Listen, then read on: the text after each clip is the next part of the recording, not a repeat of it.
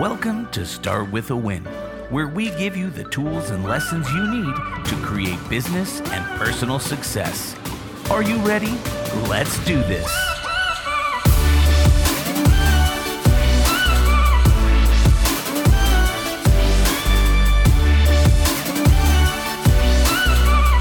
Coming to you from Brand Viva Media headquarters here in Denver, Colorado. It's Adam Contos with Start With a Win.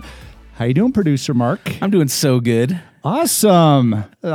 So I see behind me over my shoulder, there's a Christmas tree. Oh, the weather outside is frightful. I love the it. fire is so delightful. Yeah, we're in the holiday season here. Indeed. So now, are you the Christmas stuff up before Thanksgiving guy or Christmas stuff up after Thanksgiving guy? Day after. Okay, that's how I am too. Day after, Yeah. and then New Year's Day or day after, everything's down and Yes, done. totally. You Yeah. don't wait for the stock show to be over for No. you to pull your Christmas. No. You know my head works. I'm structured, my friend. I mean, Exactly. it drives me crazy if I fall out of sync.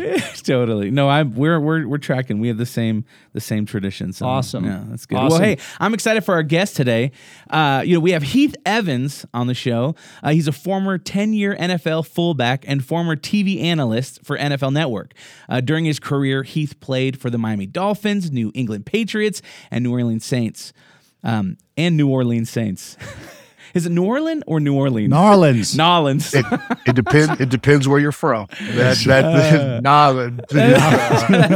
Adam said it right for about 33.6% of the people. There you go. And a part of 2 Super Bowls. Currently, Heath leads online fitness communities, including his most recent venture, Built Ready, an online community dedicated to leading men both physically and spiritually through challenging workouts and biblical resources. Hey, welcome to Start With a Win. Welcome, brother. Hey, thanks for having me. Mark, don't ask me to sing. That voice of yours, when you started singing the Christmas carols, I'm a little intimidated.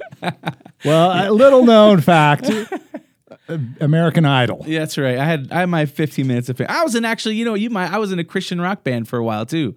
So I want to hear it. Offline, you can send me, okay, some music. I'll send you some stuff. He's super talented. I have zero performing talent, by the way. So I stay as close to you're Mark as I handsome and you speak good though. So you listen. You got a couple bases covered. That's right. can. Thanks, my brother. Hey, let's get into this a little bit because I mean you are an amazing leader, a great man. Great human being, and you do a lot to help other people find their inner strength, their inner self, their development, both physically, spiritually, emotionally, things like that. So I want to dig into your life a little bit, and I know our listeners can learn a lot from this conversation. I've learned a lot from being friends over the past few years with you. Tell us about your journey into the NFL. How'd you get there, first of all? Because everybody asks that. Everybody wants to know. Yeah. How'd you get to where you got to, man? Well, I was the chubby little fat white boy from Palm Beach, Florida. So the odds to make it to the NFL were slim to none. By God's grace, phenomenal dad, phenomenal mom. I don't know how I started dreaming, but I was always just a big dreamer. By the time I was literally 8 years old, Adam, I'm telling people at church, at school, yeah, I'm going to play in the NFL and I'm going to play about 10 years and then I'm going to reevaluate and then I'll probably go into TV. Well, it's exactly how it worked out. Now, I'm not one to speak your destiny and all that crap. You better work for your destiny or your destiny is not going to happen.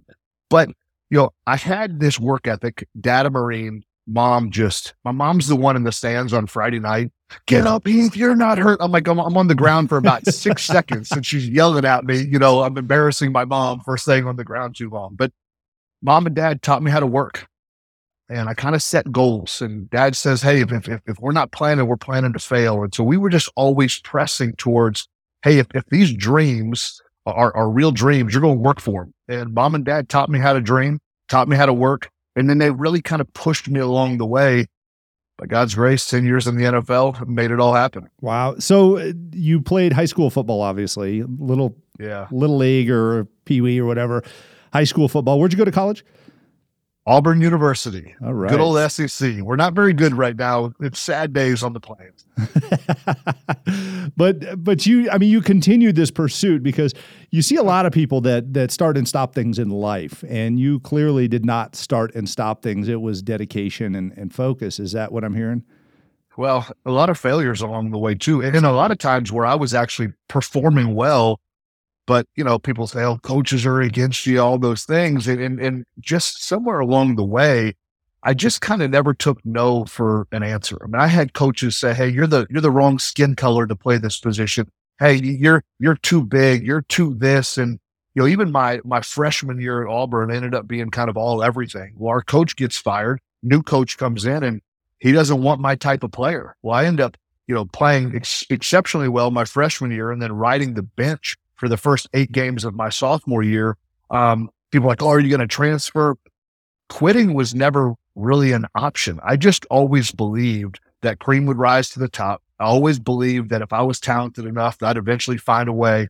And that work ethic, listen, when you're raised with a Marine and then you're raised with a tough mom, work ethic was a staple of everything that we do. And laziness wasn't tolerated around our home. Excuses weren't tolerated around our home. We just kind of pushed and pressed. And then that's how I was raised. Wow. Sounds like some very dedicated parenting there. So kudos to your parents. Very much so. When you look at those failures that you went through, you mentioned those challenges. Obviously, an athlete has a lot of challenges, be it an injury, be it just something that pulls you off the field. Maybe that's not the type of plays that the coach is running, or they're trying to develop somebody else, or who knows what it is. But I mean, you sit there and you see so many people beat themselves up when stuff like that is going on. How can you sit there on the bench for, 6-8 games, whatever it is, and at some point you got to be like, am I ever going to get back out there? And that self-doubt. How did you get past that self-doubt that probably rose in your head and your heart, wondering, are you going to get back out there? Well, I think some of the stair steps, like even before that, really helped me accomplish that. So in high school, my mom and dad would not let me leave our small Christian school. They're like, we're not going to sacrifice your education for sports. If you're good enough, they'll find you. My junior year, guys, I was playing varsity football with 17 guys. You normally have about 35 to 40 guys. And so I never came off the field. There was hardships getting overlooked in the recruiting process. And then I get to Auburn. I play great my freshman year. I break my ankle. And after 3 games of my freshman year, I have surgery, a plate and 8 screws in my ankle, get back in 6 weeks, play Georgia and Alabama. And then kind of you're at the top of the mountain after your freshman year. Coach gets fired. And then I'm sitting there. Not only did I have to ride the bench, they had moved me to the defensive side of the ball, but not linebacker. Running backs and linebackers about the same size, right? Physically, height, weight. No, they moved me to defensive line in the SEC. So I'm 245 going up against guys that are 325, Wow. getting ragdolled in practice, humiliated physically, emotionally. There was just, obviously, we mentioned great mom and dad. I wish I could take credit for the mental dispositions. There was just a no quit attitude that had been instilled in me that, hey, listen, you push, you press, you work. Adam, you're a military man. You know, kind of the all for one, one for all mentality. There was something that my mom and dad so ingrained in me that even though I wasn't playing and even though I had these hopes and dreams, I wasn't making it about me. There was still, okay, hey, is this what's best for the team? Then, hey, what's best for the team? I want to find a way to contribute. I'll find a way to make this happen. And then the way it kind of came about was the alumni at Auburn were basically the ones that got me on the field. The coaches really tried to put me in a position where I would fail. Well, they ended up failing because I ended up getting an opportunity late in the game one day, made the most of the opportunities. I was ready when my number was called, and then ended up starting the rest of the year at running back. And a year later was drafted in the NFL. Awesome. So let's dig into that. You eventually played for 4 years under Belichick. Yeah. I mean, talk about somebody who you talk about framework, specifics, intensity, that there no excuses, stuff like that. Tell us about your relationship with that man and how he coaches and why has he done so well? I mean, tell us about that. brutal honesty. I remember walking off the field the off season before the 2006 season. I had made the Patriots roster the year before because of injuries, and they no longer were going to be carrying my position on that team. Well, we're walking off the field the last day of spring practice. Bill pulls me aside and says, "Hey, listen, just want to be honest with you. We don't carry a fullback. You made the team last year because of injuries. You stepped in. You did a great job. We're really grateful. But you need to create your own position. So over these next 6 weeks before you come back, for two-a-days and training camp, I just wanted to let you know that right now we don't have a spot for you on our team." Well, most people would say that that's brutal and it's almost even unkind to kind of, put me in such a place where you're telling me in advance you don't have a spot for me. Well, Bill knew me. Bill knew that I would go home. I would find a way to work. I would find a way to do something to create value on that team. He knew I was the son of a Marine. He knew I was kind of like this multifaceted, multi-talented guy. And what felt to most people like that was unkind, unloving, set me up for failure, to me, I was like, he was honest. I want to know I've got a family to provide for. I need to know that I don't have a spot on this team. I need to know that I must create a roster spot for myself. I needed to know that I must prepare myself to do something abnormal to create a place for me on that team. And so I tell that story often because most leaders are scared to give that hard truth. It's hard to go to that employee or that person and say, "Hey, right here, right now, you don't have what it takes." But the people that want to be a part of something special, they'll find a way to be that missing link. They'll find a way to improve their skill set to be a part of something great. I knew how great Bill was. I knew how great our team was, but his brutal honesty in film session, killing Tom Brady, killing the veteran-laden roster, holding those guys to a level of expectation that was far greater than even, me, the 35th, 40th guy on the roster, that accountability marker that Brady was held to, right, and that all the superstars, there was no favorites, right? And so his just tenacity and truth is really what sets him apart in so many different ways. I want to keep digging a little deeper in this because what you're talking about from a leadership perspective is different than what you're talking about from the recipient's perspective. So you've got your perspective of, all right, and quite frankly, a great deal of society would take this as, "Oh, I've just been shot down. I've been torpedoed. My career is done here," things like that. Bill was looking to provide you clarity of here are the expectations to fill.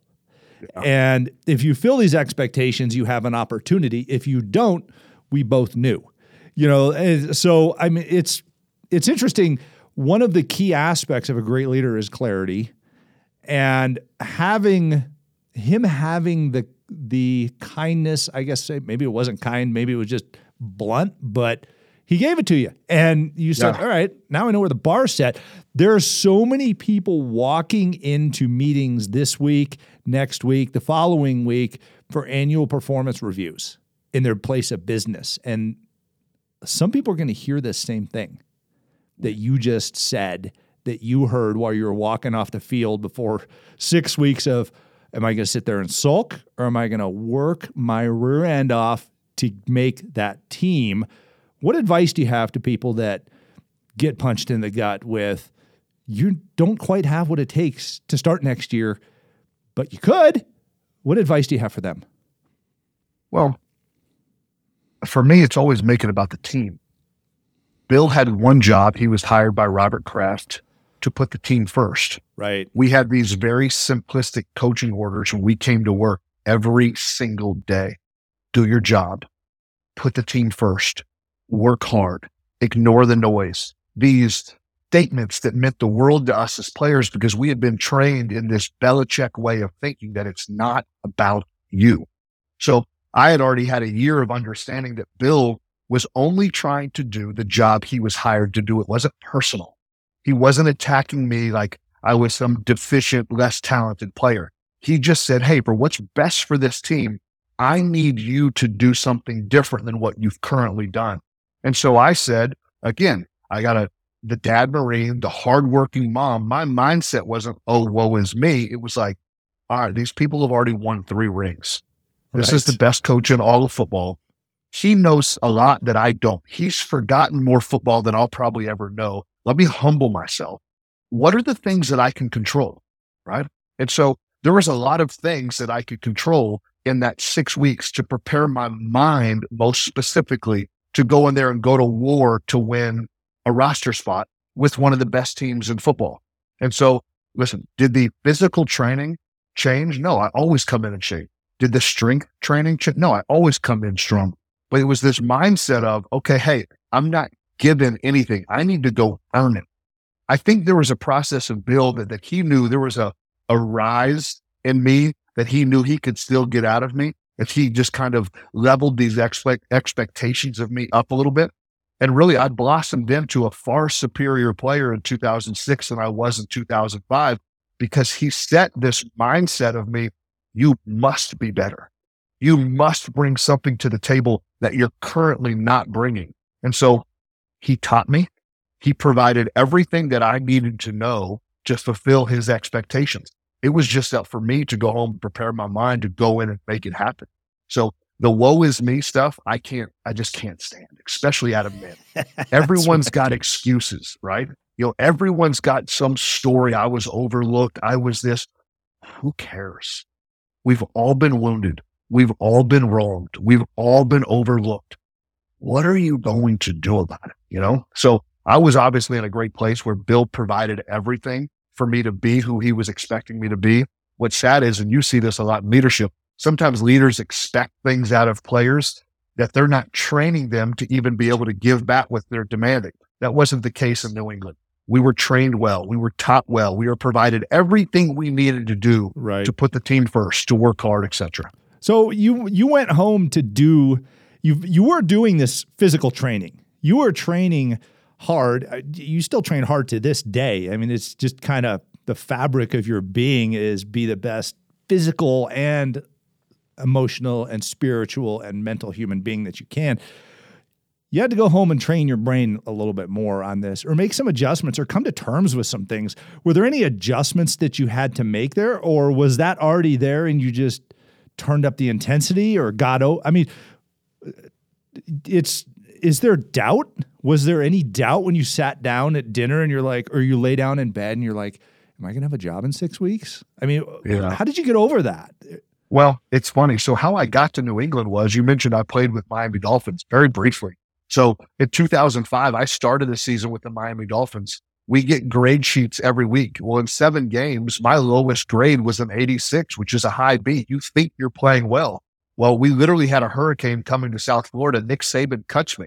I think I'm their starting fullback. I'm playing pretty well based on my grade sheet for my coaches, and yet they cut me out of nowhere. And so doubt for the first time in my life really set in. I've got a wife, I've got 1 child, I've got to provide for this family, yada, yada, yada. Well, the Patriots picked me up literally 2 weeks later, and then I go up and finish that 2005 season, honestly flourishing in numerous ways. Well, it was flourishing at the true running back position because of injuries. Well, Bill needed a fullback, and they hadn't carried a fullback in years in New England. And so I said nothing really changed other than the mental perspective.